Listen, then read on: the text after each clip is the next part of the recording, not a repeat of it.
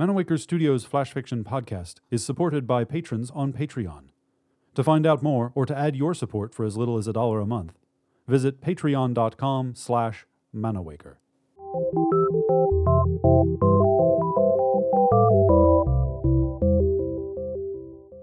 Welcome to Manawaker Studios Flash Fiction podcast. I'm C.B. Derogi. This week, Black Bear by Vonnie Winslow Christ. When she rounded the bend in the trail, Danny spotted a bear digging at the roots of a tree stump. She stopped walking so suddenly, the bear bells attached to her backpack jangled, and her hiking boots kicked a handful of pebbles off the path and down a rocky embankment to her left. The creature responded to the noise by lifting his head, grunting, then twitching his ears.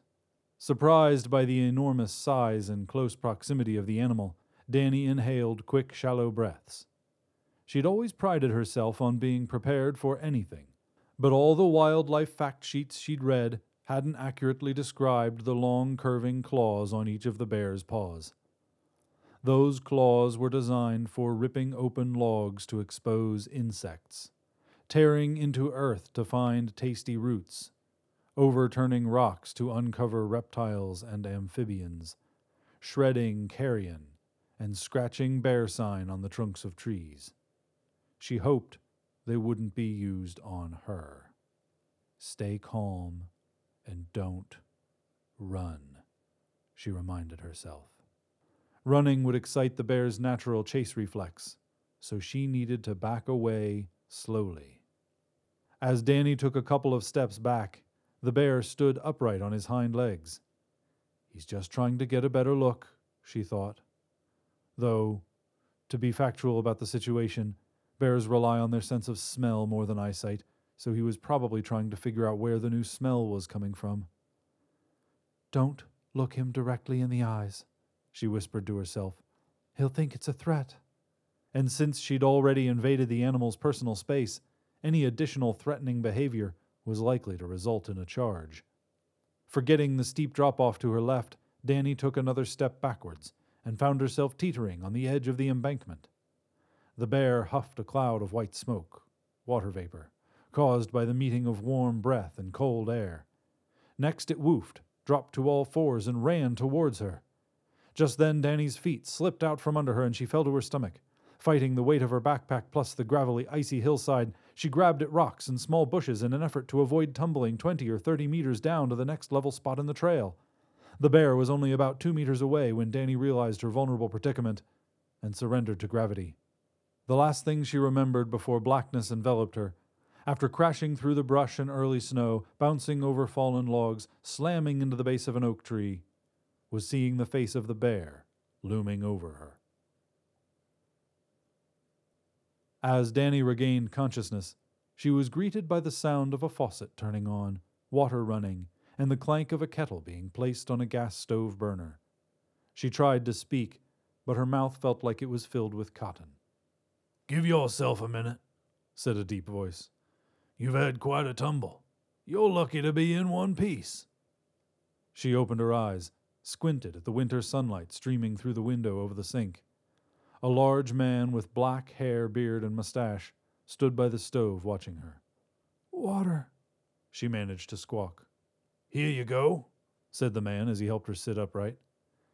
Even through the dark flannel shirt he wore, Danny noticed how muscular his arms were, and there was a pleasant woodsy smell to him, like he'd just come in from chopping firewood. He held a mug to her lips. She swallowed several mouthfuls of water, then opened her eyes wide. What if it contained poison or drugs? As if he read her thoughts, the man smiled and took a drink from the mug Danny had just sipped from. "Best well water in these parts." He stood and extended his hand. "Garth Underwood, researcher, photographer, nature writer, and your neighbor." "Neighbor?" "Yes, indeed. You live up near the main road, but if you drive to the end of Turkey Run Lane, take the drive to the right, you'll end up here." Garth spread his arms wide. "How do you know where I live?" asked Danny uneasily. Maybe this Garth character wasn't the gentle giant he seemed to be. Maybe he was a stalker. And how had he found her? Against safety protocol, she'd been hiking alone. The only other creature on that hillside besides Danny had been the bear. "I've seen you picking up your mail." He paused, studied the back of his hands. Danny followed his gaze.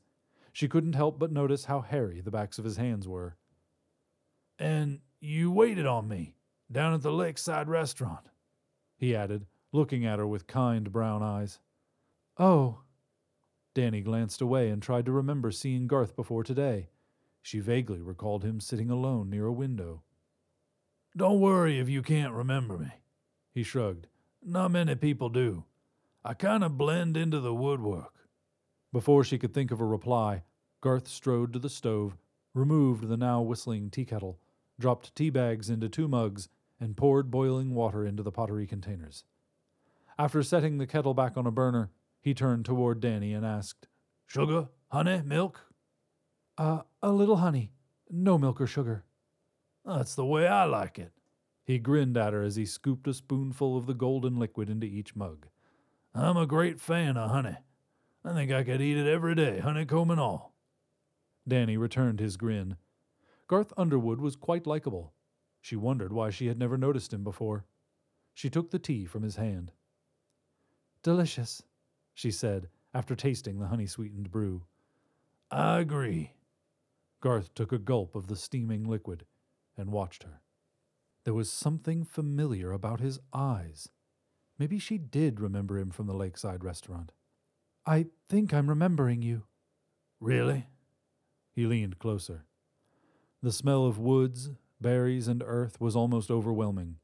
Her thought returned to today's hike. What had he been doing in the woods? Walking alone, perhaps taking photographs of this year's first snowfall? Had Garth heard her tumbling down the hillside, or had he seen it? And what of the bear? She was certain the creature had been staring down at her when she passed out. "Did you actually see me fall?" He nodded. "And I tried to get to you in time to catch you." She shook her head.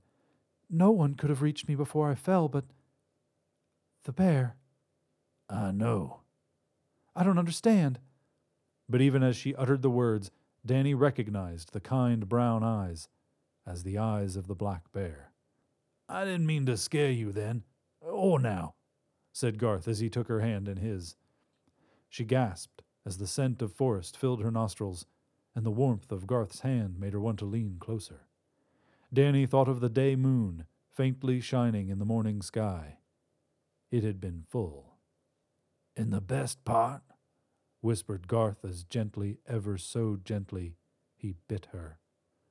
"we both love honey." This has been Black Bear, written by Vonnie Winslow Christ, and previously published in Morpheus Tales. For more information about Manawaker Studios' other projects, including books and games, visit manawaker.com, which is also where you should go to learn more about the authors featured on this podcast or to get details about submitting a story. The Flash Fiction Podcast theme song is by Kevin MacLeod. Manawaker Studios' director of DICE is Ben Baston. I'm CB Droege. You can follow me on Twitter and Facebook at CBDROEGE. Thanks for listening.